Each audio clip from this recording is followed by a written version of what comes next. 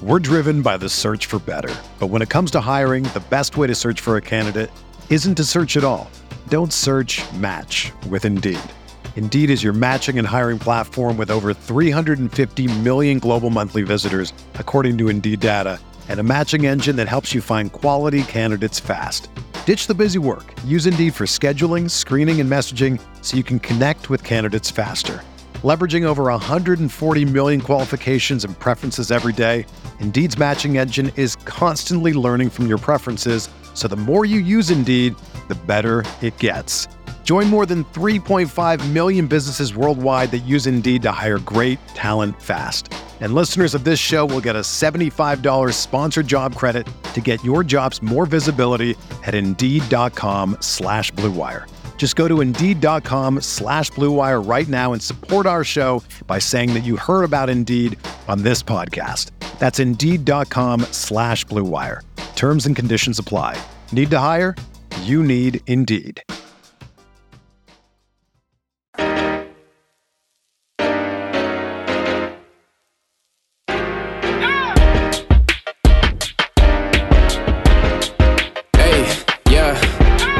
Feel like Kobe in the fourth quarter. This is the Dane Moore NBA podcast brought to you by the Genesis Company, coming at you, what is it? It's Friday, December 1st. The Wolves win on Thursday night against the Utah Jazz. They're now 14-4, which is 18 games in the season, 20% of the season about. But through November, I got Kyle Theige here with me. We're calling this like a 20% mark of the season, or 2 months into the season, sort of check in on what this has been and how this season has just sort of played out thus far. Kyle, how are you? And help me explain what we're doing today. Well, good morning. You've basically front-loaded like any smart worker would do, right? You front-loaded your work week this week with a lot of talented people who wrote a lot of cool articles, Chris and Jace and Britt. And then Friday, you have me on, and yesterday I talked about the Wolves' upcoming schedule being like getting hit by a car. So if you're interested in that analogy, go listen to Flagrant Howls. But no, they're basically at the 20% mark, so we couldn't do like a first quarter thing yet because they still have a couple more games to hit that. But I was just thinking last night, as they beat the Jazz, as they beat the Thunder this week, they're 14-4, they're first place in the West. John Krasinski had quite possibly the greatest stat tweet ever, where in the history of the Wolves prior to this season, they had been alone in first place in the West for 10 total days. This season, they've been alone in the Western Conference at first place for 10 days. They're 14-4. In 2009, 2010, they won 15 games total. They're one game away from that mark, and it's December 1st. But no, I was just thinking of, like, were you a video game guy growing up? I mean, we all were to an extent, but did you play a lot of video games? You know, I wasn't allowed to have, like, GoldenEye and stuff like that. You know, my mom, wow, did the blood that went like down a therapy the screen. session. Yeah. But big, I had Xbox. So it was like, remember before, like, Madden, there was, like, NFL Fever? And, not NBA 2K, it was NBA Inside Drive. Yeah, huge on that stuff. So what I was thinking for this pod and just this moment, because it's a Friday, it's the start of a new month, some of you are celebrating payday, is that I'm aging myself a little bit, but I know the gaming systems now are incredible and they're all connected online and stuff. But back in my day, like when you were trying to beat a game or you had a friend sleep over or something, after you got to like a certain level, you had to like catch your breath and make pizza rolls. Like you would pause the game because we didn't have memory cards yet and all that stuff. So today's pod, in my idea, was like, let's just pause the game for a second. Talk about how far this team has come through these first 18 games, 20% of the season. What have we liked? What are some issues? Because there are some issues, right, with this team that they're not floating by. They're playing the league's best defense. But there are some, again, drink when you hear this phrase this season, but there's some meat on the bone. And yeah, let's just as a collective celebrate the start of a new month, where this team is at, review some things, and also talk about kind of the next. I mean, this month, I thought November's schedule was kind of crazy. The December schedule is also pretty crazy, but it has a couple more kind of cakewalks on the schedule before it gets really tough. So that was my premise. I know on Fridays you're kind of burnt out like any other normal worker is, so I can always make you talk about dumb stuff. So let's talk about some dumb stuff. Yeah, I'm down. I think it's good to just kind of reflect on. I mean, I have some numbers here just on like where they're at, 20% into the season, and kind of some things actually stood out to me, like in comparison to where they ranked in like rebounding last season versus this season, and which kind of, I guess, shows you the places where there is meat on the bone, or it shows you the places they've eaten the bone, or like, and more. But I think when we were texting, what we wanted to talk about is just kind of also some of the vibe, and that you can't really quantify in numbers specifically. It's a much more joyous and open and happy and jokey locker room after the game, and that's always probably the best barometer of how a team is playing, because it's just comfort and confidence, and that's, I mean, we've been talking about that all year kind of, but it's elevating game to game. And we'll play that Rudy clip later where he like not so subtly makes a hint at like playing in the finals while like half joking too. But I'm just curious, because you and I haven't done a pod in I think a couple weeks now, because we missed last week's for Thanksgiving. Where are you at in terms of like how you're perceiving the vibe of the group?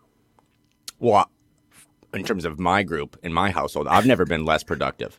And I always thought that like when my favorite team got good, that my life would be easier because I wouldn't be crabby all the time. But it's way harder to do anything at work right now or anything in my life, just because, the vibes are great, right? Every day, it's like a purge or a cleansing of like the Timberwolves historical record books, because every day now they do something that, but I remember when the Wolves were really, really bad, that 2009-10 season when like Brian Cardinal was getting real minutes, and like they would go beat a random team and like, oh, the Wolves haven't beaten this team since 1942.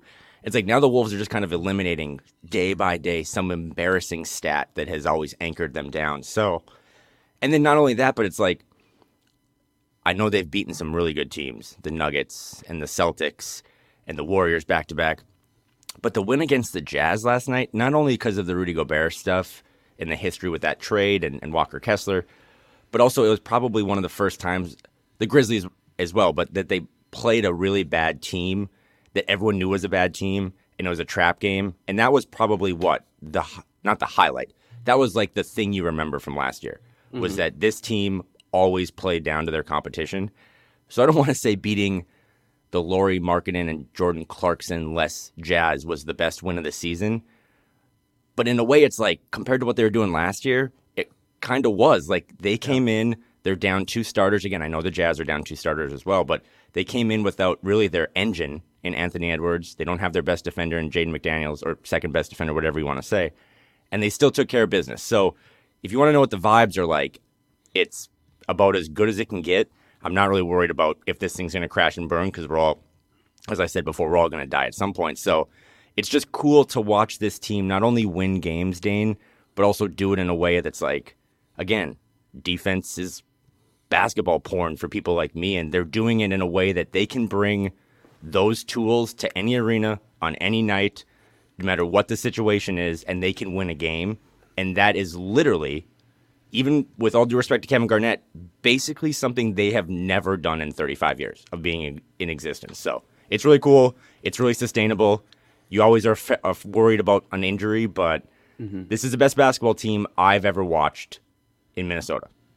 Yeah, I was actually thinking about that last night at the Wolves Jazz game, and I was thinking about how many times I've been sitting there and the Wolves have been the Jazz, right? Where it's the like no, seriously, where you like go into it and it's like, well, you're looking at the starting lineups and you're like, well, this is not fair. Like, what is going to have to happen for the Wolves to catch this good team sleepy, or like, who is going to need to make 7 threes to kind of rebalance the fact that we know that whoever is on the other team is for sure going to go for 30. And I was just kind of sitting there thinking, and honestly, I think that game was just kind of boring. Like, the Wolves didn't play that well. And then in the second half, they got up by like 15 and up or 12 or something. And I was thinking about like a couple minutes into the third quarter, up by 12. And I'm like in my head thinking, this one's over, you know, but you don't want to like quite like tweet that, but like the fear that that's going to be wrong is just gone like way down there. You're going to regret tweeting that or saying that like the next day. But it's just, I don't know. I was sitting there watching it and I'm like, man, I have watched this game many times, but not where the Timberwolves are the Timberwolves in this situation. And so you'll get this because you're a big football guy too, but that's how I really felt on Sunday when they played the Grizzlies. Is I literally, and this is, I would have beat myself up having said this a couple of years ago. I was bored. I was like, you know what? Wolves playing the Grizzlies, they're up 18. I'm just going to flip back over to red zone.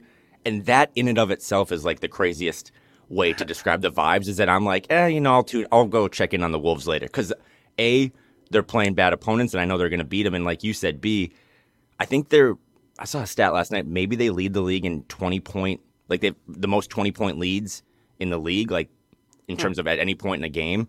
And I'm not really concerned about them doing what they did last year. Again, they led the league last year and blowing double-digit leads and losing to really bad teams. The Jazz were a really bad team. The Grizzlies are a really bad team. And they just took care of business. And I don't know what last year's themes were. I think it was depth. But this year it's just either continuity with the fact that they ran it back or it's maturity. I wanted to ask you at some point about Naz Reid had like multiple quotes post-game in the locker room about no one being concerned anymore about contracts and just everyone being on the same page. That's kind of like PR talk until you realize that it's actually what's going on. Sure. And all these guys are all aligned and just wanting to win and make sacrifices. And yeah, it's just really cool. I don't know how else to say it. Like, I'm not worried about the ghosts of Timberwolves past. I'm just tuning in now being like, how are they going to embarrass their opponent? And last night they kind of did it again with defense. And it's also just really fun for the fans. I mean, you got to at least give me a little nugget because you're going every night to Target Center. 15, 18, 20,000 people are losing their shit over defensive possessions. That's like not, you know what I mean? It's usually dunks or big threes or whatever. Like, think about the Warriors run. Like, people are losing their minds now when Rudy Gobert just has octopus arms and just defends all 5 players on the court. And it's really cool. And I'm really happy for everyone that gets to attend. And I'm happy for Jim. I'm happy for Grady. They've been awesome. Alan Horton, like everyone that's associated with this team right now, even the little mini inflatable mascot, is killing it. So yeah, those are the vibes. The vibes are great. The vibes are great. Yeah, it's I don't remember exactly what game this was. Couple home games ago, where there was, it was one of those like great Rudy possessions where he like contested a shot and or multiple shots, and they like pulls down the defensive rebound, and it was like later in the game, but like the crowd literally standing ovation up and started, and I thought I missed something, like. Because I'm watching the play. I thought maybe something else was like happening on the other side of the court because Timberwolves game or whatever. I've never seen a standing ovation for a defensive rebound. Mm-hmm. Like it was just. Cam, clip that a standing ovation for a defensive rebound. That wasn't like that wasn't petty, right? Like if you give up 6 offensive rebounds in a row and then finally someone grabs and everyone's like, congratulations, you did your job. There used to be a lot of like petty stuff in the fans there. But yeah, no, it's fun. And I think a really cool thing, I was just like talking to some of the Utah people last night too. Like the media people there, and one, they're all like, told you so. I'm like, okay, I get it. But there's like, they were talking about how the fan base in Utah grew an appreciation for defense, which that's like obvious. But to grow an appreciation for defense, you need to better understand defense. And I think Rudy Gobert is helping all of us better understand defense, which in turn making us smarter fans, analysts, whatever. And it's a cool skill set to kind of like actually build, because none of us ever played basketball at a level high enough to do anything close to the technicalities involved to play precise and effective NBA defense in particular, right? Like you could, it's even for people who played like college or even like Division I basketball, this is a different thing. It's a different style of of play, you're asked to be doing different things. So it's been cool to me to, one, for me to learn, and then two, to like kind of see other people learning and know that, as illustrated by the standing ovation, that people really care about this. I'm just, it's been just way more fun, and just for me, like, it makes it more enjoyable, and it's more kind of fun to go in the locker room afterwards too. Well, let's call a spade a spade. It's just way easier, right? Like I looked up this morning, August 31st, 2016 was the first blog post I ever wrote. And it probably took me a week, and it was about Brandon Rush being maybe the best 3-and-D guy in the league. I think he probably played 40 minutes that season. But it's like I was having to grasp it like, all right, what could the ninth man on this Timberwolves team make a three-pointer? Like that's what I was really excited about. And now it's just like, I don't know, like can Chris Finch win Coach of the Year and Rudy Gobert win Defensive Player of the Year? I will say, though, because you talked about the Jazz, I think you're probably highlighting Jazz media members. Yeah. But this has been a big week because obviously Rudy Gobert had his best game probably in a Timberwolves uniform against the Thunder. I mean, he was dominant, and he had those couple really super viral kind of defensive possessions, if not the best, one of the best. And I started to see Jazz fans kind of flock into Wolves Twitter, and then obviously they play the Jazz last night. But Jazz fans, man, you know me, like I'm one of the pettiest people in your life, but Jazz fans are really great. Like they're just extremely happy, I think, for Rudy and for Nikhil and Mike. Like I don't know what they're mixing in their sodas out there, but they just are happy to see a guy that they rooted for so long kind of do it, not on a bigger stage, because it's not like Minnesota's New York or LA, but finally get some of the recognition again that he deserves, because, I mean, in their eyes, he's the best defender of the last decade, right? And you can probably make a case for multiple guys in that, but it's just, I just, growing up, Dane, have watched so many levels of basketball, and so much of it has skewed towards offense. And just, you know, year after year of tuning into a Warriors game, and they might score 50 in a quarter. What we're watching now is so much different, and it's pulling out new love for basketball for me. That's like defense, playing good defense as a team, to me, is just way cooler than playing good offense. And last night, again, they played phenomenal defense, 101-90 against the Jazz. I think it's like, the 9th or 10th time they've held an opponent under 100, which, as you've highlighted, isn't the be-all, end-all when you start to factor in pace and stuff. But still pretty good. for nerds like me that just like to count to 6, that's a pretty cool stat. So, yeah, I think you were there again last night. You kind of commented on the feeling of what it's like going to Target Center every night, but I think we'd be remiss to not talk about that game a little bit, because obviously there was the Troy Brown Jr. game, and you and Britt hit on that. But, I mean, Nikhil Alexander-Walker, who I think you and let me grab a break quick, and then let's get into that. And like we said, the game itself is for sure worth talking about, Nikhil, but also the locker room afterwards. I wanted to let you know about Falling Knife Brewing Company. Today's show is brought to you by Falling Knife, and I just think like Saturday, it's a 4 p.m. local game in Charlotte. That feels like a pretty ideal time to go to a brewery and watch a Minnesota Timberwolves game. I know many of you have been there when we've done live shows, or just over the past couple of years. It sounds like a lot of people have been going there every week for these Wolves games. But I was just thinking, you know, a Saturday afternoon. That what I think of when I go to breweries. It's Saturday afternoon at day drinking at 4 p.m. You know, so yeah, go check that out if you're looking for something to do this weekend. Wolves Hornets on Saturday at 4. Falling Knife has projector screens there and the sound on, as I've been telling you about. Also, they have Rectangle Pizza there on the weekends as well. I think that Rectangle Pizza will be there from 4 to 9 p.m. on Saturday. So had that on my mind that is an ideal time to go to Falling Knife, but also just throughout the week. I know a lot of people are listening to this to happy hour with friends and coworkers or whatever, and you've been there, you're kind of like, well, where should we go? My suggestion and a way to support the podcast would be to check out Falling Knife in Northeast Minneapolis. So this Saturday, Falling Knife Brewing Company. All right, Kyle, let's get into last night. Where do you want to start? You want to start with Nikhil? I think you have to. Yeah. I mean, that was one of the cooler games I've ever watched. Obviously, there's a little history there, right, with him playing in Utah previous to coming over here to Minnesota. But There was a moment again, and we talked about this before the break, of just there's this new expectation that they're not going to blow leads, and there's this new maturity not only with the team but with being a fan or being someone who covers the team.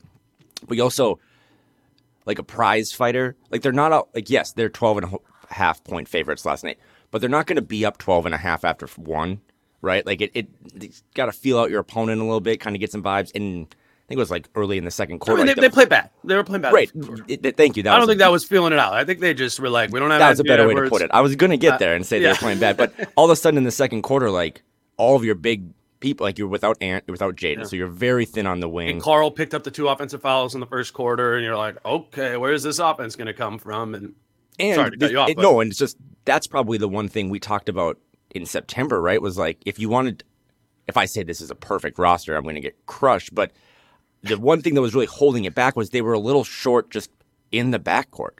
Like you didn't really know what Shake would do. You know, Jordan McLaughlin was coming off a really bad injury, so all of a sudden last night you're without 2 wings, and now Mike's injured, or not injured, but in foul trouble, and there's no J-Mac, and Shake has been literally shaky. And it's like, what are they going to do? Yeah. And then Nikhil just kind of comes out of nowhere, right? I mean, his confidence, his three-point stroke will never look good, but everything he did, and then on top of all that, when they really needed a moment, I think it was like 4 minutes into the second quarter, and they're down maybe 11. Finch calls a timeout, and it just reminded me of when Ryan Saunders played the Luol Deng card way back in the day. I always like to refer to that because it was like, we need a spark. Let's just throw in the corpse of Luol Deng. And Finch throws in, not the corpse because he's younger, but the corpse of Deshaun Nix. And he comes in and they go on a 15-0 run. And I don't think Deshaun even scored in that point, but they just put in another person to kind of, I mean, Deshaun Nix is not a floor general by any means, but they just needed some sort of person to get the ingredients to the right people to help them out. And a 15-0 run was probably the biggest run they've had all season. So, yeah, the little coaching intricacies of, I mean, we didn't know Deshaun Nix was going to play, right? We didn't know who was going to be that next player up in the rotation. Yeah, it's interesting that he was, right? Like, me and Britt, it was Britt yesterday, we were talking about this, like, you know, and I posited Wendell Moore Jr., not out of any, but out of the idea that, like, okay, he's a guard. Like, the other options were, I understand the interest in people wanting to see Josh Minot or Leonard Miller or whatever to be added into the rotation, but you're missing guard play just in general on this. It's a not deep guard play rotation. And then Ant and J-Mac are both out. So I was thinking, you know, it was going to be a guard. I wish I would have brought up Dacian as a possible option there. And I was just kind of thinking Wendell because he's kind of a guard. But I think I kind of got tipped off to that a little bit before the game that might be the option. I'm like, yeah, of course it is. He's the only other point guard on this roster. And the only point guard you have playing in that game is Mike Conley, because Ant is kind of like your other point guard there, and he's out too. So I thought it was interesting that they went with him. I mean, not a great box score, but like you said, at least they won those minutes with Nix on the floor. And I find this stuff interesting, big picture for the Wolves, because they got to hit on one of these random guys over the next couple of years, right? I think that's really important, that the seventh man in 2 years is a kind of out of nowhere guy who's on a cheap contract, right? So I'm always kind of thinking about that. I'm like, well, you know, whether it is Josh Minot, Leonard Miller, somebody from the draft, Luka Garza, something they need that player. And while none of them are a high likelihood or certainty to be that, I like that they have a couple of different options, and Knicks might be one of them at one of the positions that they are most depleted at. I also liked this answer from Finch on Knicks after the game.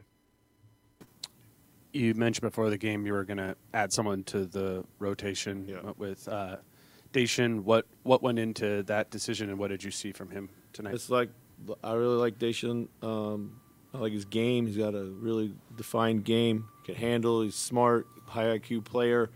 Can make shots. He's got way more bounce and physicality than he might look out there. Competitive.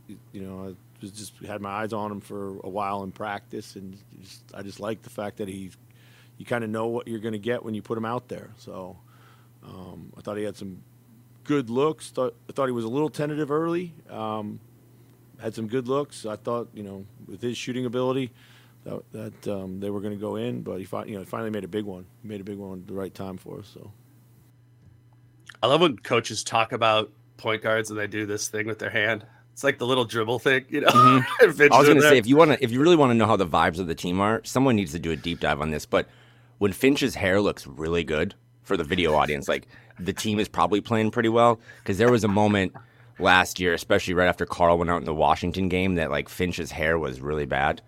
So when Finch's hair is good, I imagine the team is good. That has to be kind of linear. But yeah, I was just looking it up during that. They're down.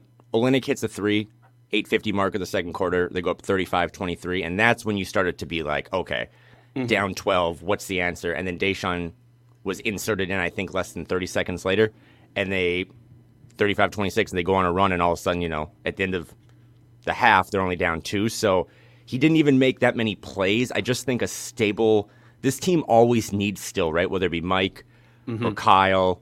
It's weird because those two are proven vets, and then it's like Knicks, but they just need a floor general on the court to keep everyone in their normal role that they're comfortable with. And to swing it back to Nickeil, I think not making, because we talk about too, like long-term second apron, all that stuff, like is Nickeil the point guard of the future? I just never look at Nickeil as a true point guard. I just think he's another Swiss Army knife type guy that can do a bunch of different things. Not a Kogi, because I think Nickeil has more offensive skill and playmaking ability, but I think Nikhil's at his best when he doesn't have to think about running the offense. He can just think about causing chaos. Well, that's what I liked about his game last night was, there's obviously more opportunity when you don't have Anthony Edwards or Jaden McDaniels in that game, but I felt like Nickeil had a big game playing Nikhil's way.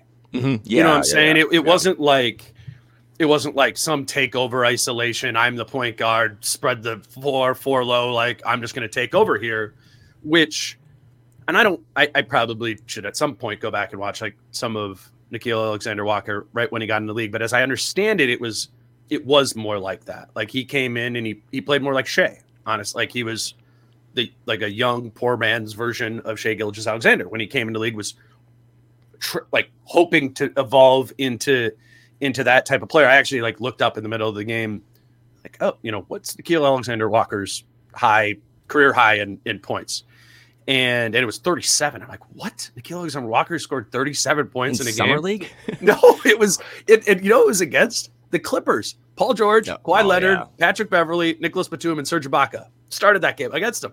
So I would imagine in that game, Nickeil Alexander-Walker, when he had 37 and had a great game, maybe the quote-unquote best of his career, just kind of took over as an alpha guard. Last night, that's not what Nickeil did.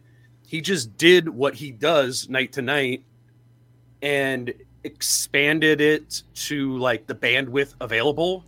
And man, if that isn't the perfect role player, that is exactly, with a role player, you want them to do what the role is. But if there's 5, 10, 15% more usage available, that they can just kind of inflate a little bit, not shape shift. And I just thought he did a great job of that. And I'm just sitting there and I'm like, how the hell did nobody throw more than $4 or $5 million at this dude this offseason? When you saw him in the play-in, the end of the regular season was pretty decent too, the last couple weeks in the play-in games. And in the playoffs, because I'm watching that game, I'm like, you can't tell me there's a team in the league, a playoff team in the league, who wouldn't play Nickeil Alexander-Walker in the rotation. Who's the best team in the league? The Celtics? The Pistons. They would. But that's because they're done. But no, I'm glad you brought that up. There's just we're all right. There's a lot going on behind me. But no, I'm so glad you brought that up, because I had in my notes, when Nickeil's bad, it's pretty eye-opening, right? When he misses a couple of shots, the form on his jumper is never going to be great. But if Nickeil's game has warts, sure, facts. But if Nickeil's game didn't have warts, the Wolves couldn't have afforded him.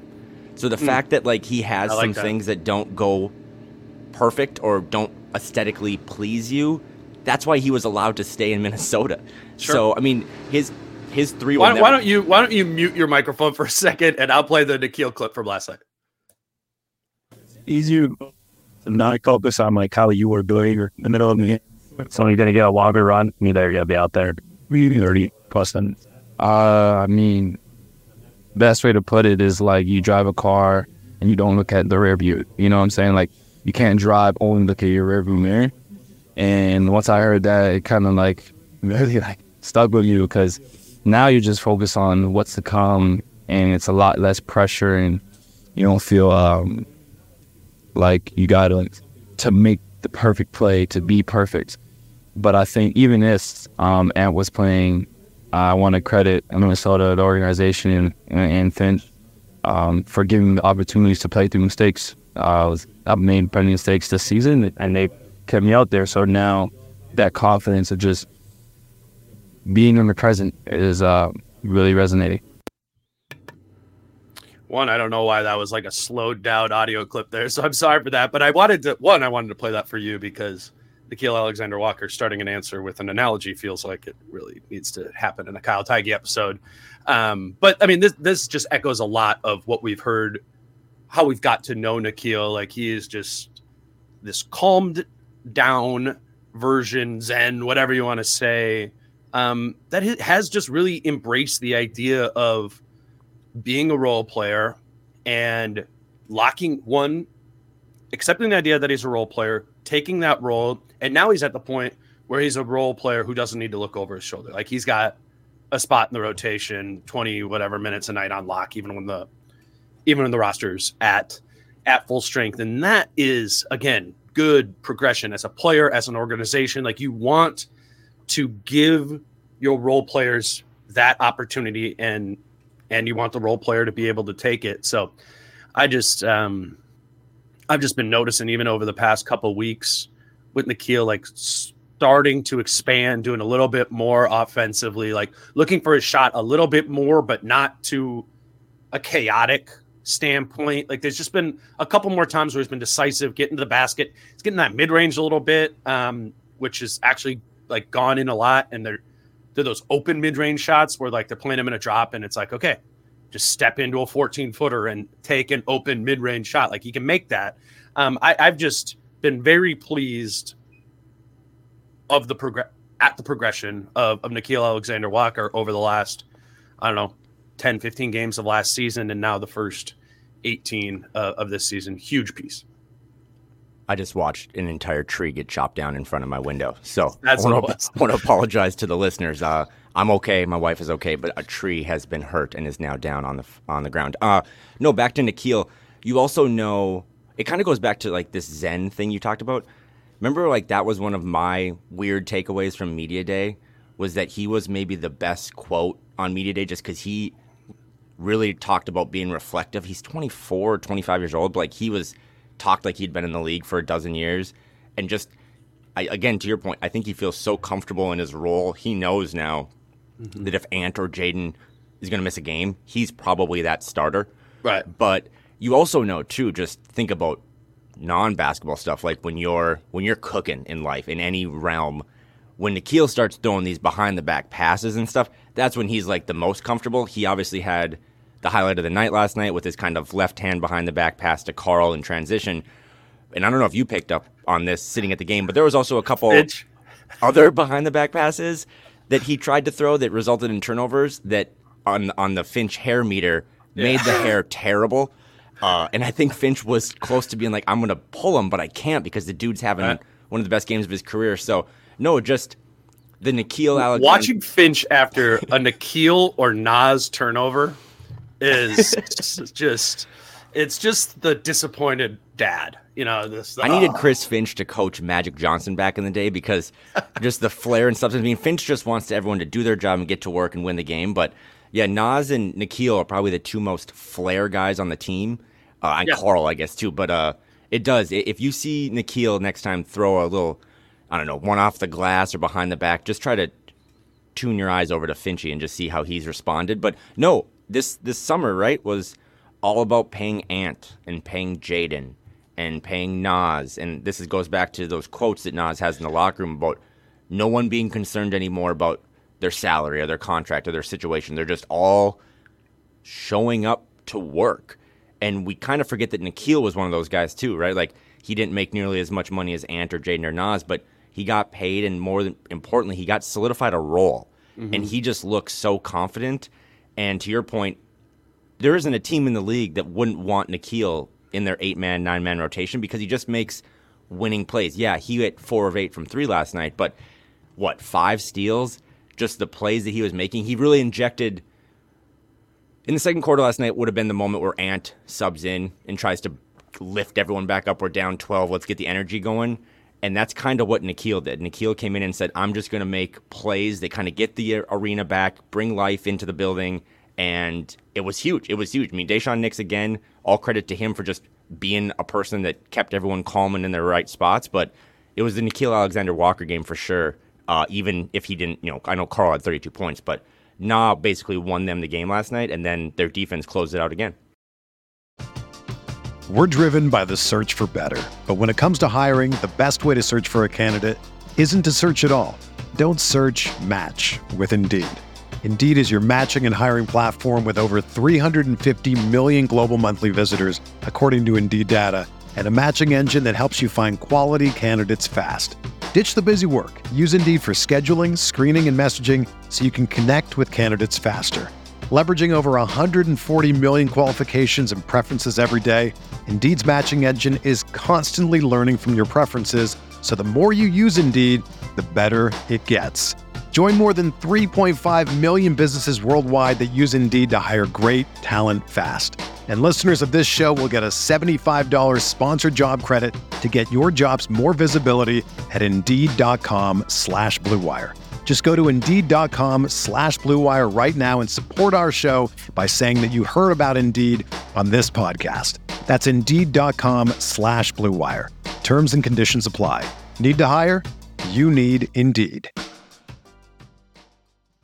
If I would have applied myself, I could have gone to the NBA. You think so? Yeah, I think so. But it's just like, it's been done. I didn't want to, I was like, I don't want to be a follower. Hi, I'm Jason Concepcion. And I'm Shea Serrano. And we are back. We have a new podcast from Wondery. It's called 6 Trophies. Woo! And it's the best. Each week, Shea Serrano and I are combing through all the NBA storylines, finding the best, most interesting, most compelling stories, and then handing out 6 pop culture themed trophies for 6 basketball related activities. Trophies like the Dominic Toretto I Live My Life a Quarter Mile at a Time trophy, which is given to someone who made a short-term decision with no regard for future consequence. Or the Christopher Nolan Tenet trophy, which is given to someone who did something that we didn't understand. Catalina Wine Mixer trophy. Ooh, the Lauryn Hill You Might Win Some But You Just Lost One trophy. And what's more, the NBA playoffs are here, so you want to make 6 Trophies your go-to companion podcast through all the craziness. Follow 6 Trophies on the Wondery app or wherever you get your podcasts. Listen ad-free right now by joining Wondery Plus.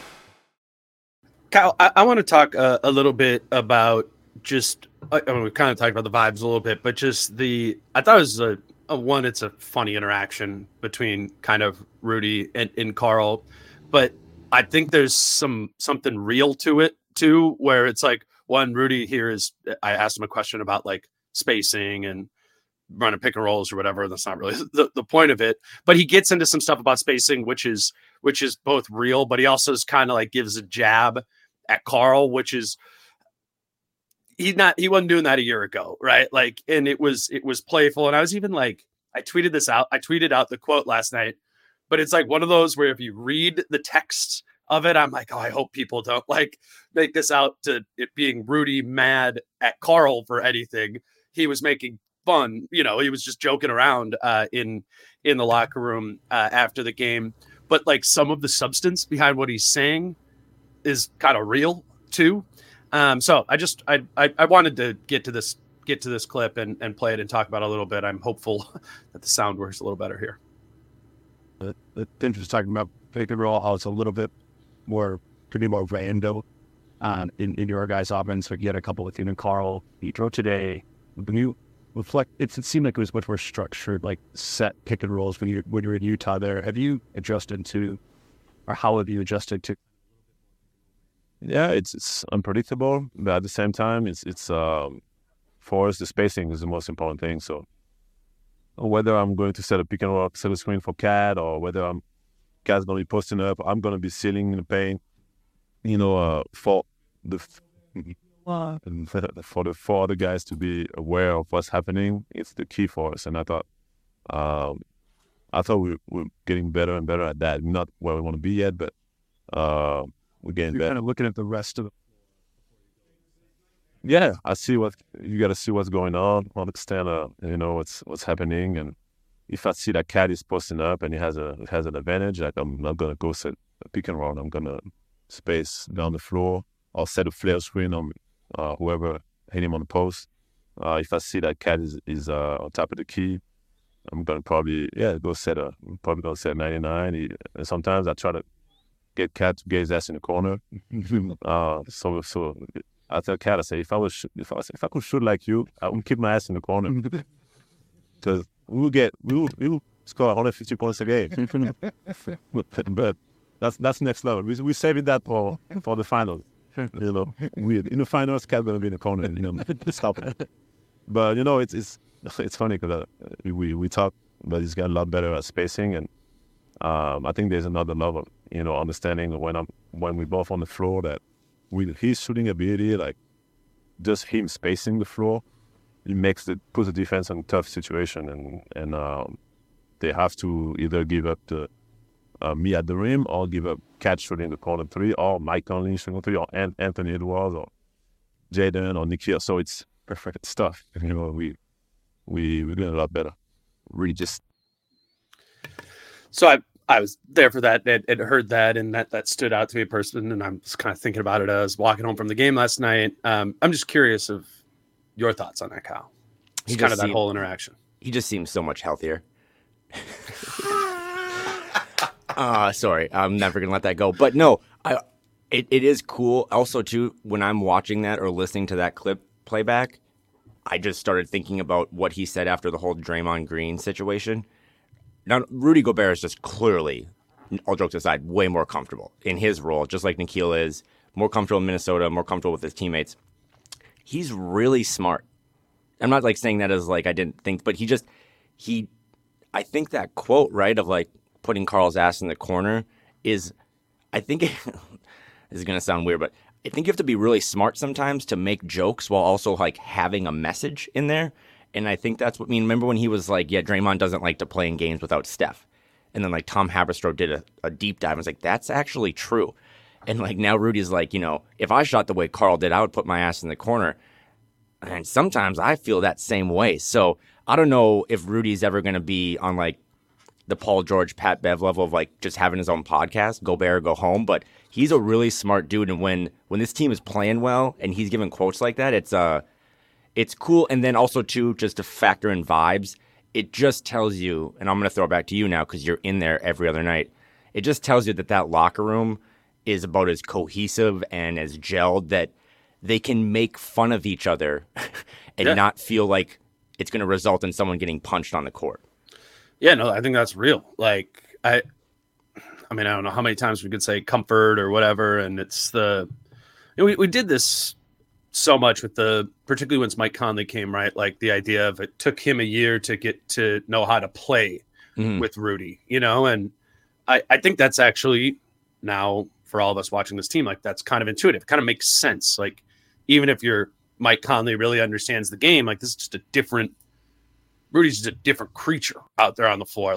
You haven't, just like Ant, we talk about all the time, Ant never played with a rim diving center before. Well, nobody in the NBA really has played with a Rudy Gobert archetype of player because he's kind of the only one who's like that for good and for bad. So the basketball part's intuitive to me, but there's, and you don't want to overly play armchair psychologist or anything, but there's just the human element of maybe it takes a year to get to know your star player as a person and to be able to trust them and to know them. And Rudy is the defense. He runs. I mean, you said the Jaden thing before of the best defender or maybe Rudy's the best defender. I mean, like Rudy's the best defender on the team. Yeah. And that's not a it's not a knock on Jaden. It's just an undeniable level of impact in the way in which Rudy plays. He can maybe just be more impactful at the rim than he can be at the point of attack. That I think might be as Jaden simple as that. Can shut down a single player at any point, whereas I think Rudy can shut down an entire 5-man lineup. Right, we've seen it. The Thunder. Yeah, it's like he can affect, and that's no slight on Jaden to be like, hey man, you can shut down the best of the best, but Rudy can really shut down an entire team's flow and offense. So he obviously, again, he looks so much more comfortable. It is, and again, right, this is all on the heels, Dane, of they're playing the Jazz.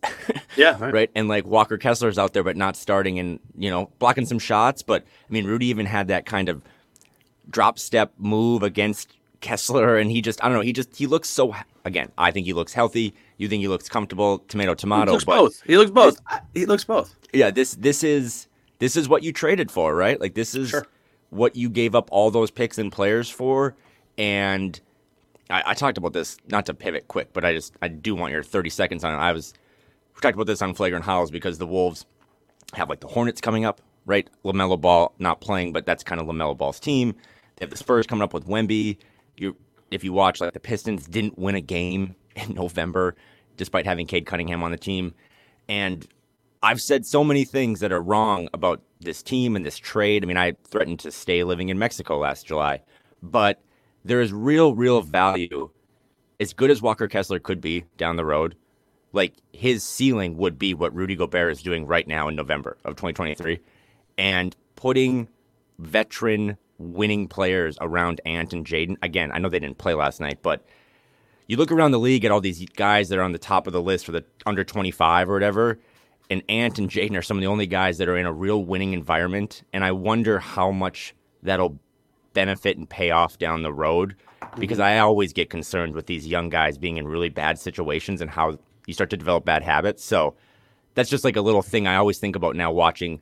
That was one of the things I thought about with this trade is that, yeah, you're speeding up the development of your young guys, but if they're ready for that development and they're ready for that challenge, you're kind of seeing it play out game in and game out now that the young guys are ready to try to compete for meaningful things right now, not just regular season wins, but they're putting together some sort of resume and some sort of formula that translates into April, May, and God forbid, as Rudy said, June. It's the single biggest thing I missed with the trade. Like, is that idea of putting Jaden and Ant and Thonaz in there into a winning environment in their early 20s. I mean, I said it a million times last season where I thought adding Rudy would make them a significantly better team. I didn't understand the idea of putting, quote unquote, all your chips in the middle. I know you don't like when I say that, but putting a lot of chips in the middle for Cat's prime versus Ant's prime. Because, at the time, Ant's like 21 when they make the Gobert trade, and he would have been 20 when they made that trade. And I'm like, I don't know, does this now probably does preclude the idea that you can make another 4 or 5 first round picks trade when Ant is 26, and I missed the value of having Ant and Jaden in a winning environment early in their career. And it's hard. I can't, there's no real argument against it now, particularly when we're seeing what Anthony Edwards is doing. And maybe that was just me not thinking that at 22 years old, Ant could be a top 15 player in the NBA, which I think he is right now. But that's just, it's credit to a vision of the organization that I didn't see. And, that's what I'm going to do. I'm going to talk about what I see and what I think, but I am not as smart as these people. I'm going to miss things. Right. And there's context, and there's so much there's so much context to Rudy, I think, too, in understanding who he is as a person. When we're kind of talking about understanding, but I think understanding who he is as a player requires watching him every day and knowing him every day.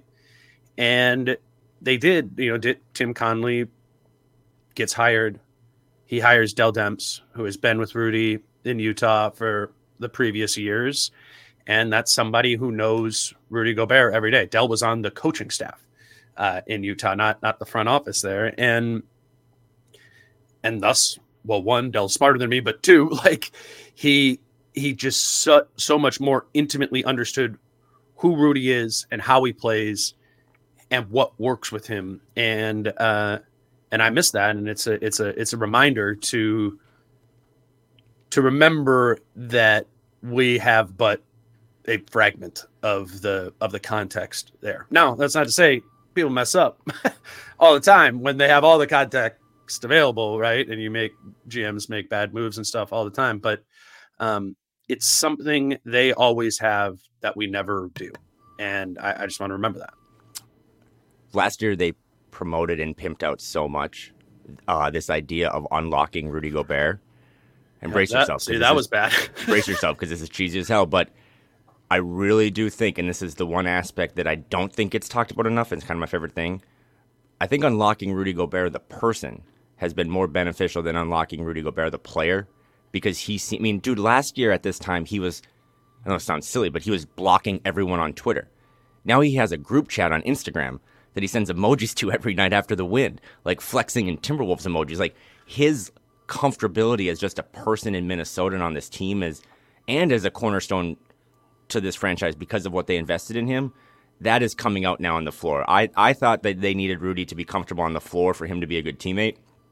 They actually needed Rudy to feel comfortable as a teammate to be really good on the floor, and it's all paying off. And there's little things to nitpick about this team, but they're doing things, they're winning games, and I don't know if you have the clip, but they're fighting off now this idea at 14-4 and being first in the West and being 10 days in top of the charts for the first time.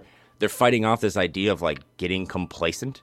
Mm-hmm. And I think that also ties into Rudy a little bit. That's probably more of a cultural thing all in the locker room, but I don't know if you have that clip that Carl had, but they're fighting complacency, and that's like the next level up in this video game that we're trying to pause.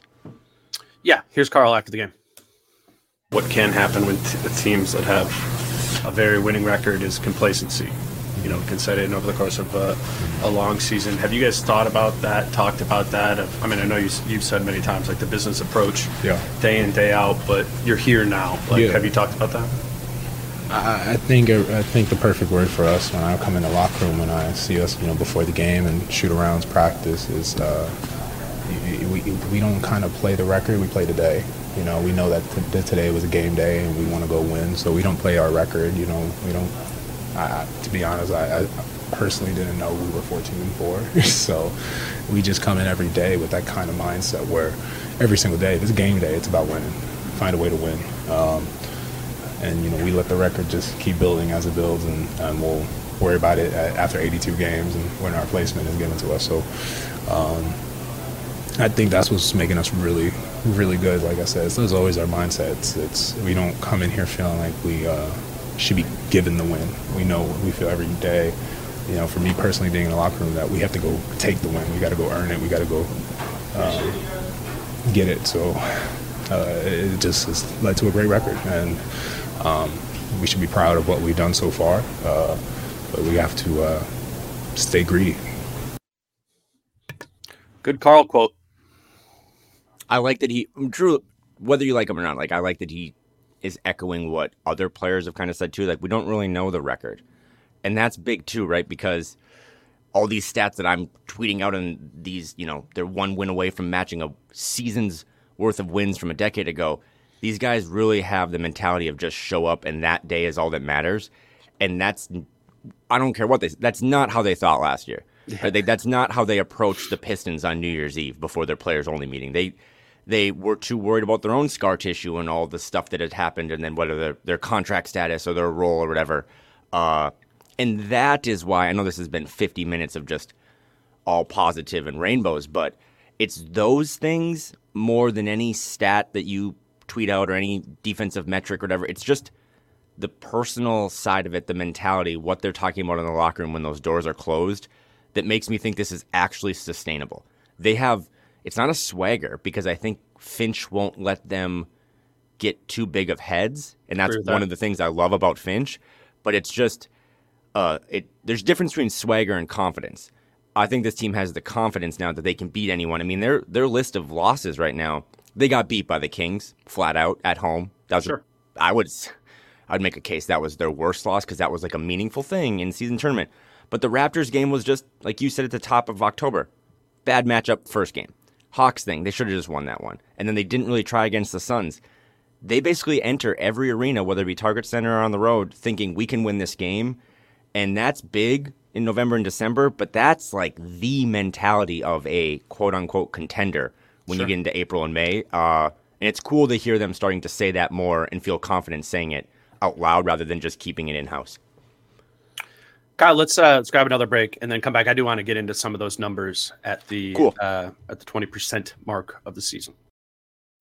When you need mealtime inspiration, it's worth shopping Kroger, where you'll find over 30,000 mouth-watering choices that excite your inner foodie. And no matter what tasty choice you make, you'll enjoy our everyday low prices, plus extra ways to save, like digital coupons worth over $600 each week. You can also save up to $1 off per gallon at the pump with fuel points. More savings and more inspiring flavors make shopping Kroger worth it every time. Kroger, fresh for everyone. Fuel restrictions apply.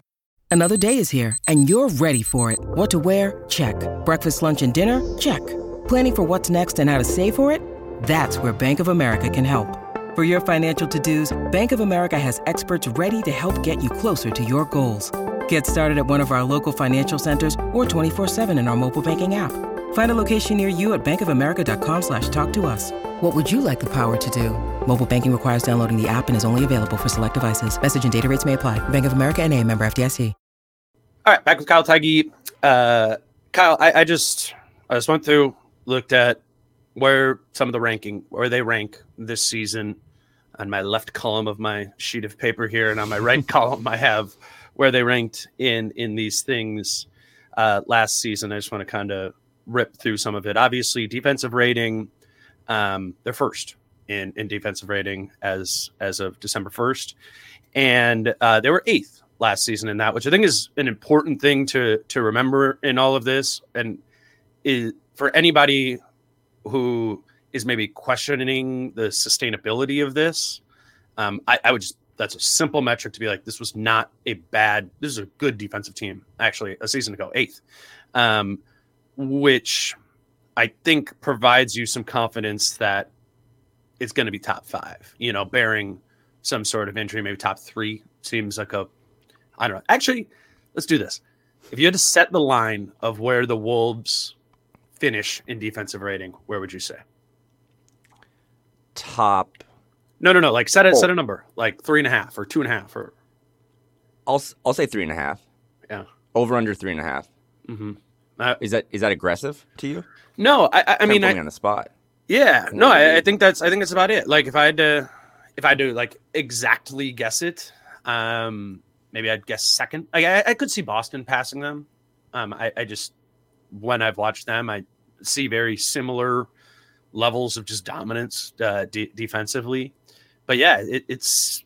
I think I would take less than 3.5, meaning it'd be first, second, or third. And again, to my point, a lot of that is based in the idea that they were eighth last season. And last season, when they were eighth, there was, when we talk about, again, drink meat on the bone, like they're fifth worst in defensive rebounding and fifth worst in foul rate. And they've only gotten a little bit better at defensive rebound. They're 26th last year. They're 22nd right now. Yeah. So room to grow there, of course. But I hadn't noticed this yet. So again, fifth worst in free throw rate against last season. They're fifth best this year. They are defending defensively without fouling on a completely opposite side of the spectrum, which I guess you could go like, oh, maybe they'll like regress there some. But it seems more of their identity this year to not be a heavy foul rate team on defense. A lot of Jaden, right? On the perimeter. I guess he hasn't played that much this year. Maybe the more you play Jaden, maybe the more you foul. But that's as I'm growing in my appreciation for Rudy Gobert defensively. I mean, to be able to defend the rim, multiple contests, pursue all that stuff without fouling, that's one of the most special elements of Rudy's defensive game. And I think when you're taking Carl out of like the center position defensively, you put him and Nas in fewer situations to foul at the rim, which was something both of them have done a lot in their career. I think they're going to foul significantly less on defense this season, guarding 4s and 3s out there on the floor. So I just see that to like, I see that to be like, yeah, like I don't believe, I do believe when I look at these numbers defensively that it's hard for me to see them getting significantly worse. And if anything, I think they're going to start rebounding better over the course of the season. I have some stuff on shot selection, or the shot selection against them. But first, just kind of your thoughts on that. Well, that's what makes it sustainable, right? It's just if they're playing defense, I guess the devil's advocate is, can they play defense like this against bad teams? Because they played a lot of good teams. And when it gets January and February, can you keep that same level of defensive intensity? But other than them being the Minnesota Timberwolves, right, I have no reason to believe that they can't continue this, because this looks like a team now that I said that they come to work every day and they're professional and they're mature and they're where their feet are and they focus on that day. They look like they like playing defense. Rudy Gobert loves playing defense. But I think like Ant loves playing defense, and Mike loves at 36 years old, 37 years old, getting around screens. And like all these guys now enjoy playing defense. And to me, again, that's just when you've hit a real mark, because I don't think, liking playing defense is a real sicko behavior, because that's not the fun stuff. That's not typically the things that get you paid the most. It's really winning basketball, but the NBA still has so much non-winning basketball in it, right? Like the ways that the game is still played.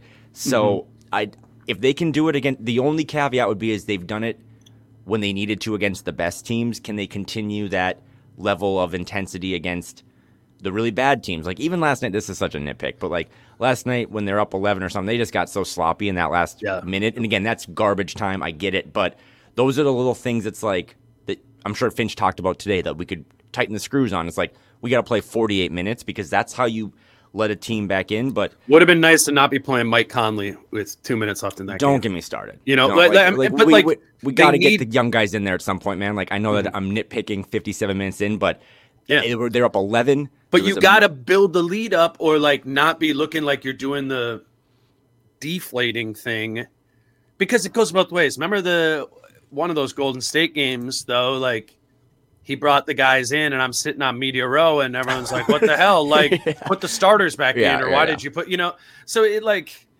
whatever. They were, I will just say, man, they were up 101-85 with 2 minutes left in the game. Yeah. Okay. Like you could have, we do need to see, like, as awesome as the Deshaun Nix thing was last night, this is nitpicking in an hour into this podcast. It was such an indictment on Wendell Moore Jr. that he was just one-upped by a guy who's essentially on a two-way or a 10. We do the next evolution of all this at some point. I don't want to talk about summer 2024. I don't want to talk about Blue Apron or the Second Apron or any of that stuff. But at some point, these younger guys are going to have to be mixed in a little bit, and it can't just be like next November, right? Like, hey, Josh Minot, now you need to be a role player in this team. Again, nitpicking. They won the game by double digits, but those are the kind of copped to that after the game some too. He was really? Like, okay. He was just like, we needed to not be doing that. And he said something like, I don't think the guys on the floor thought the game was as much in the balance still as I did. I think he said it with a laugh. And in Finch's defense, I am pro Finch, but like when you're coming off of we all have scar tissue. We all have ghosts. You're the coach of the team that blew the most double-digit leads last year. You're probably like, I would rather just get made fun of for a little bit online about not playing the lawnmower than losing the bleeping games. So I get it, but those are the little ways. I know you want to talk about defense and you have some more numbers, but the one concern I have moving forward is there needs to be a little more trust with the fans, the team, the coaches, everyone, that we got to, I think, start to inject some of these guys a little bit more, because I don't want I said Mike Conley should play 60 games, and he's on pace to play all 82. Like, they do need to find moments now to give Rudy a little rest, to give Mike a little rest, and just trust some of the younger guys can keep the boat afloat, because I don't want to, this is a podcast for down the road. If you came into a playoff series, man, this is like the Kyle Anderson versus Mike Conley summer 24 discussion. If they enter any playoff game in April, May, or June without Mike Conley, I think they're doomed. that's dramatic, but like they need Mike to be at his full health for all of those playoff games, just as they do with Rudy and Carl and Ant. But do you think like they haven't rested Mike, like just like a scheduled rest night since he's been here, right? He played every game once after the trade deadline last year, and he's played every game thus far this year, right? So, and you know, I don't like the load management, all that stuff, just as much as anyone else, but it is like kind of part of the game, and it kind of makes sense over the course of an 82 game season, particularly with like a 36-year-old. But there is like, I would think it's going to come around at some point in the middle of the season, a back-to-back here or there or whatever, that, you know, Mike does get a night off, or Rudy gets a night off, or maybe like Carl, even when healthy, you know, just scheduled rest. And to that end, you don't want to just be waving the white flag in those games, you know, like you still want to be able to go out there and compete. So part of me is like kind of curious to see those games, because then you're going to get this, like the Dacian Nix thing we got last night, but maybe it's Leonard Miller, or maybe it's Josh Minot or Garza or Wendell Moore, or whoever it might be. I say that to mean like, I think it is even relevant for this season that some of those deep iced guys right now will probably play, because it doesn't feel like, or it certainly doesn't seem like Mitch is comfortable in any game just going 8. Like he wants to go. I mean, if you call last night, Dacian played like a little over 10 minutes, like 8.5. I think that's kind of like his floor for how many guys are going to play. I know you're going to get J-Mac back and Ant and Jaden and all that, and maybe it's just those 11 guys, and you don't need to have Minot or somebody be the plug-in guy there. But it's a worthwhile thought in the context of the idea that this is an elite team in the league right now, and this is what elite teams historically do, is not play their best players all 82 games. Complaining about your team and your coach not resting players is like, you know, I don't think we're complaining about it. I'm complaining. No, you're okay. smart. I'm dumb. But it's like living in the penthouse and being like, you know what? The temp of this caviar is not great. It's like, I know that I used to live in the mud, but that was probably my biggest critique of like that Suns game randomly, is that was maybe by the end of the season, that was like the premier game to just say, fuck it. We're not going to play our guys. That's what I'm curious for, is the next one of those, what does that look like? And I think it would be the right move to and you don't have to a guy. You don't have to punt per se. Like you can come into and be like, rah in the locker room, Josh Minot, like here's your chance. You know, you've wanted this opportunity. Go out there and try to shut down KD. Probably not going to happen. But like, sure, you don't have to like, you can't pimp out, as I have done for 18 months, this being the deepest team in the league or having the deepest team in franchise history, and not trusting some of that depth in spots where you kind of do have the opportunity to not mail it in. Sure. But, and I know I'm talking out of both sides of my mouth, because I am very pro, like, I hate load management and that stuff. But to your point, this is all kind of stemming back to the Wolves are now getting national attention. That's because they're good. And that's because they, as weird as it sounds to put these two words in the same sentence, Timberwolves and contender, they kind of are, at least at this 20% mark of the season. Well, I don't care what your philosophies are as a coach or a GM or a front office, whatever. Contenders focus on April, May, and June. They're not focused on trying to get every ounce out of Rudy and Mike and Kyle in December and January. So again, this is perfectly timed at the end of the episode, but it is something I'm watching for, because if Mike gets hurt, right, all of a sudden, if Mike stumbles or sprains an ankle for a week, who is it, man? Like, who is it? And without Mike, you need to start to champagne problems. You need to start to figure out, like, plan C and plan D. Yes, the problem before it exists. So that's just something to keep an eye on. And again, whether it be Leonard Miller, I mean, this team is also, this is just a complaint I had in the summer, but like, I was thinking of like Kyra Lewis, who never panned out, but like, I still think they're short a guard who is just a change of pace or a little mini floor general or whatever. Kyra Lewis is a terrible example, but they are like one guard short. So as we start to flip the page, because we're going to do in-season tournament now for about a week and a half, and then it's going to be Christmas, and then it's going to be New Year's. And January 1st is going to be like, okay, trades. How do contenders get better? How do bad teams get worse? And this team still, in my opinion, has one glaring hole, even with Jordan McLaughlin back, even with Anthony Edwards back, and that's just another guard they can keep doing what Deshaun Nix did last night for like 9 minutes, keep them in their offense, keep the guys in the right spots. And I'm with that. I want to do the same thing with some of the offensive stuff. Sorry, I stumbled. No, that was good. You know what they are in offense as of today? Higher than I thought. 11th. Yeah. Ooh. Yeah. So first on defense, 11th on offense at the 20% mark of the season. They were 23rd on offense a season ago. It's interesting. Like their effective field goal percentage was better last season, actually, than it has been thus far this year. They're still turning it over a bunch. They have 6th highest turnover rate this season, 5th highest a season ago. They still don't get many offensive rebounds. They were 5th worst offensive rebound rate in the league last year. This year, they're 18th. So what is that? 13th worst, whatever. The big difference on offense and is contributing to that is similar to the defensive side of the ball. It's free throw rate. They were 18th in getting to the line last year. They're 4th thus far this season. And this is interesting, again, as I'm doing this exercise this morning, so many of these things that are better, as I look at these two columns of the sides of the paper, are the exact things that Finch said in training camp were the points of emphasis, right? Getting to the line more on offense, fouling less on defense, improving offensive rebounding. I mean, transition defense isn't on here, but that's one that, like, those things that they said were intentions, they've delivered on. Again, 18 games into this season. The real interesting thing for me, given that it is the Run It Back tour and that the roster is so similar, is how different the offensive shot selection has been this year.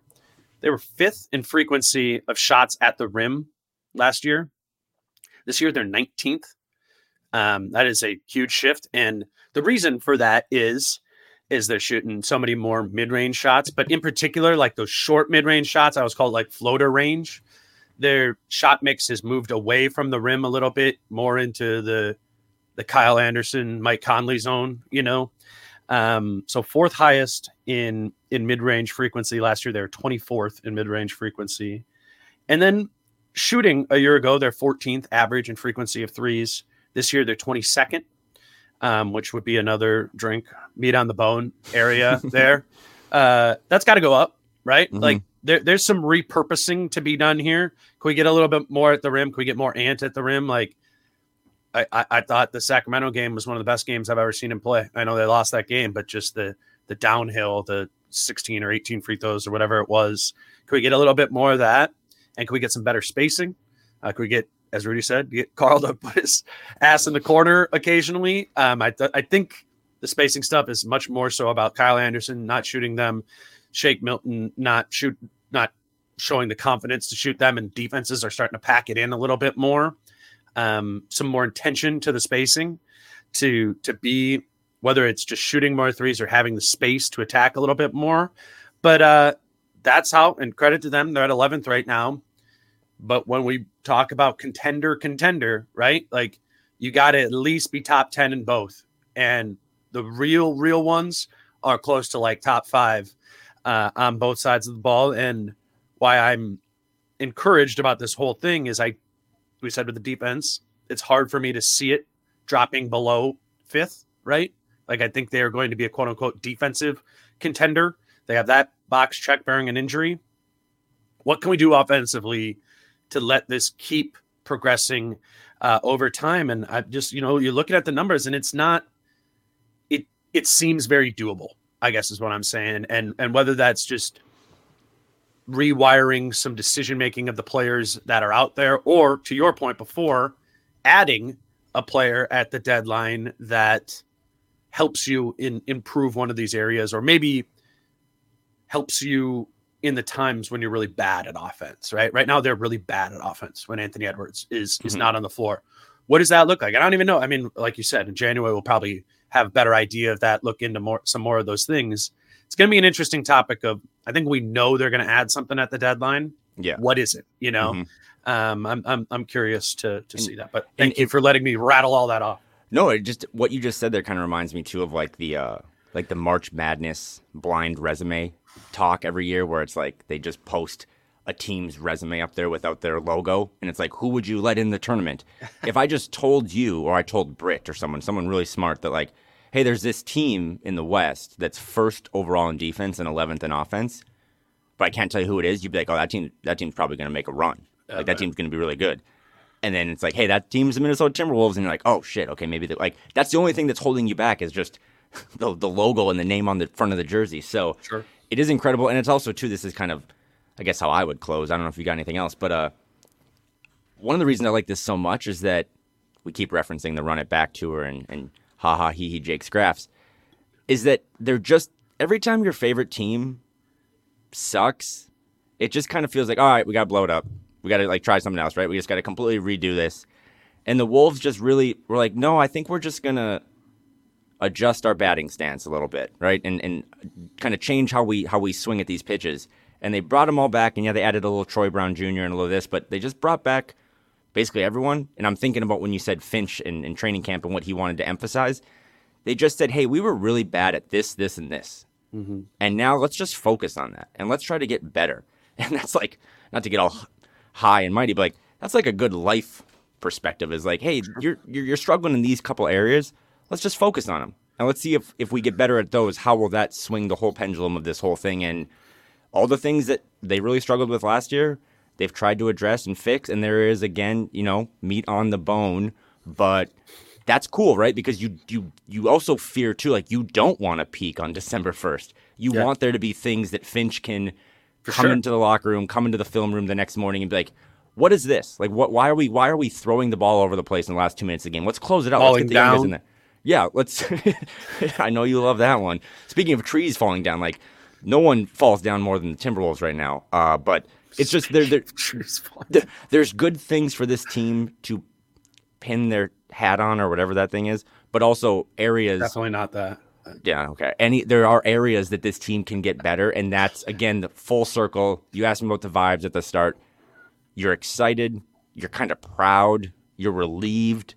You're happy that your favorite basketball team is really, really good, but there's, we will unpause the video game on Saturday in Charlotte and try to go to the next level. And this team still has multiple levels. No one's hanging a banner because they're in first place on December 1st. Right. But doing so in a way that you're top at defense and 11th in offense, that's how you get to a real banner, like one of those ones that actually you're proud of and not that we all made on, Photoshop. So it's a cool moment. It's been a fun 20%. This next 20% I think is going to be really telling because there's some real bad teams in there, and there's also some good teams. And then you're going to wake up in middle of January or early February, and the trade deadline's coming, the All-Star game's coming. You're really in the thick of things just in terms of the grind of the marathon. And if they're still running at the same, 5.5 minute pace, that's going to be pretty impressive. So to wrap, I want to hit on this again. And I know you will appreciate this, Kyle. We want everybody to be subscribing to the YouTube page. So many more of you listen to this show, whether it be in podcast or YouTube version, then we have subscribers there. It's just I totally understand if, some of the advertisers don't fit you. Maybe you're not in the market. You don't live in Minneapolis. You can't go to Falling Knife to watch the game on Saturday. Like, I get it. Falling Knife gets it. A really easy way to just help us out is to subscribe there.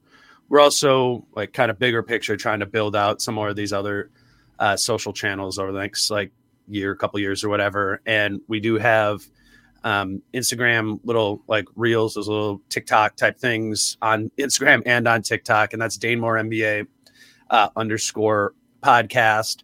Just doing that. It makes us feel good that we are taking the time to make these or to actually record these and put them on YouTube and that they're being watched. But it's also just it's just helpful for the show. So youtube.com/@DaneMoreNBA or on Instagram and TikTok @DaneMoreNBA _ podcast. And speaking of wrapping it up, it will never not be cool. And this I'm coming as more of just a friend of you to see the Spotify Wraps. We're kind of in Spotify Wrap season. And to see all the people that are I'm in the 0.01% of people that listen to Dane Moore, it's you're a sicko, but B, congratulations and thank you. Because, again, we wake up in the morning, we do all this stuff, we prep. Some of us prep, some of us don't. And just, it's cool that people are listening to this. And I've been on a soapbox for a couple of weeks of like, hey, be where your feet are, enjoy the moment. But it's cool, man. I know that I'm a little more online than you, but Wolves Twitter is like a family reunion. Like, people are popping out of the woodwork. Like, everyone's having a really good time. I think people that have gone through struggles or bad points sometimes are the funniest because you learn to make fun of yourself. And Wolves Twitter is hilarious. The stats coming out are great. The coverage by you and John and Britt and Jace and Chris is top notch. So it's a really cool time. Embrace it. Go to games. Watch games if Bally Sports lets you. And just thanks for the support because it's never not cool to see people being like, I spend a lot of time listening to you guys. And it's like, wow, I get why you listen to Dane, but that's crazy. I have another question for you. How is your fantasy football team doing? Oh, buddy, I'm heating up right now. I am real good. I don't know why Jonathan Taylor needed to have thumb surgery, like just, I don't know, strap on a glove and put the ball in your other hand. But we're doing really well. The vibes are good. The pools are good, pretty good against the spread. But I will say that I am close. I'm a couple weeks away from getting a Prize Picks tattoo. Let's just say that. Oh, that's funny. Today's show is brought to you by Prize Picks. Kyle, we haven't done one of these NFL Sunday Prize Pick slates here in a minute. It is. I am still loosely in my league, but as Joe Burrow and Ken Walker and Justin Jefferson have all gotten hurt on my team, things are not looking like I'm going to be making a triumphant Go pick up Deshaun run. Nix. He'll fix the problem. Nose tackle. But Prize Picks is a way to, on Sundays, if you're watching football anyways, to have, kind of put together your own sort of fantasy team here, making some specific picks on different players, more or less than a yardage total or touchdown total or whatever it will be. When Kyle and I do these, we each pick two of them and see if together the four of us, or the four of our picks, all hit. Do you have two that you feel good about this week? One I feel absolutely great about. I can't believe it's on the board. Once this comes out, go check right away. Christian McCaffrey, over 0.5 touchdowns. I think it's only on the board this week because maybe it won't be. But I think it's only on the board this week because they're playing the Eagles, and that's like two awesome teams. So you're like, there's a chance. But he's like minus 235 on DraftKings. Yeah, there we go. Touchdown. Yeah, Rushing he scores TDs. A touchdown every game. Like that's what he does. I've looked at this category. This category normally only has Jalen Hurts in it. Right. So if you get a chance, go grab Christian McCaffrey. Again, he's worse, or he's minus 235. Like he's going to score a touchdown. So that's like a free square in my mind. And then Bijan Robinson over 58.5 rushing yards. They're playing the Jets. I think they're going to be up for most of that game. Right. And they've kind of as the Wolves have done with Rudy, they've kind of unlocked Bijan Robinson now. So I imagine he'll have even the Jets defense being pretty good, but I think in a game script, he'll get a couple long runs and probably, 15, 16 carries. So Bijan Robinson over rushing yards and Christian McCaffrey to find the end zone. Love it. The one I have is, like I said, no Joe Burrow on my fantasy team, so I have been desperately trying to figure out quarterback. And one step I will not take is starting Sam Howell in my fantasy league. And he is at 264.5 passing yards this week, which I was looking at this. And CJ Stroud, this went up. CJ Stroud went up, but it was like basically the same number as CJ Stroud and Patrick Mahomes. I know they're playing Miami, and you're like, oh, game script. No, I have Terry McLaurin on my team, and I hate watching the Redskins, and I'm saying Sam Howell has less than 264.5 passing yards in this game. And then, I like these little combo ones. Oh, yeah. Where it's just to score a touchdown. And it's two players, and I'm just picking this because I think it's funny. Derrick Henry and Alec Pierce to score more than one combined touch, or score more than 0.5 touchdowns this week. Boom. There we go. We got 4. Those are all locks. You asked me how my fantasy teams are doing, and I'm a big football guy, and I'm on it every day, and I'm really into betting on stuff. I was today years old when I heard who Alec Pierce was, so thank you for that. I learned something exactly. new. Well, I'm like, well, Derrick Henry right there. I don't know. Alec Pierce, yeah, come on. He's a little white Also, receiver too, for the Colts. Prize Picks is doing, as a shill here, but they're doing really a lot of cool like daily stuff with like Taco Tuesday and all these little deals and promotions. But also their NBA season is really heating up as well. So if you don't watch football but you prefer basketball, like every night there's cool. Like last night, Carl's over/under on points was 27. Cook that when he got to 30. So if you're into Prize Picks, use the promo code. It's a really cool app. It's really easy to use. Really easy. And what is the promo code, Kyle? Well, it should be just Kyle, but I think it's Dane, right? Is it promo code Dane? It's promo code Dane. DANE. But no, it's cool too. And like I know some people have asked me this on the side. Like it's really cool or easy to get your money in and get your money out. So if you're kind of worried about some of that stuff or have had bad past situations, shout out Prize Picks for the sponsor. Shout out Falling Knife and everyone else and the people that support us and the listeners. Because without you, I would just be on Zoom talking to Dane. He's Kyle Theige. Follow him on Twitter. He's, if you kind of like check in the fourth quarter when the Wolves are up by 15, there's going to be some sort of out of pocket Kyle Theige tweet. I notice it. I wait till the game is done. I've said this. I wait till the final whistle. Soft. No, it's just I want to enjoy the game. How do I catch? There was a moment last night, man, where the camera, I don't know what play it was, but I think it was 60-54 Wolves.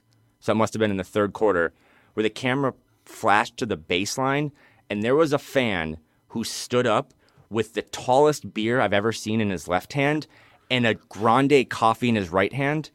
And that, my friend, tells you what the vibes of the Minnesota Timberwolves are like. Beer and caffeine, let's go.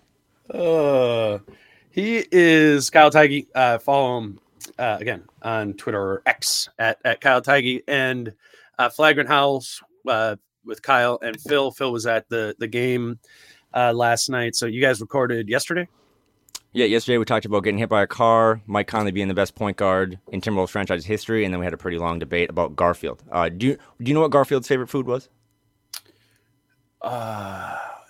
Is it like a can of something? It was either lasagna or spaghetti. I think it was lasagna. Yeah, I'm still working to figure that one out. Yeah, just try to switch up. Provide a little different type of coverage. But it's been really fun, and it just again the people that support that show and support this show really really appreciate it because we've been through the mud. We no longer talk about Brandon Rush or what major impact he has on the franchise, and now we're just focused on Dacian Nix. All right, good night. All right.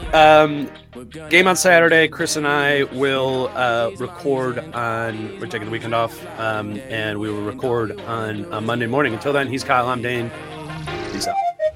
How I'm feeling, man, I hope it never stop, yeah.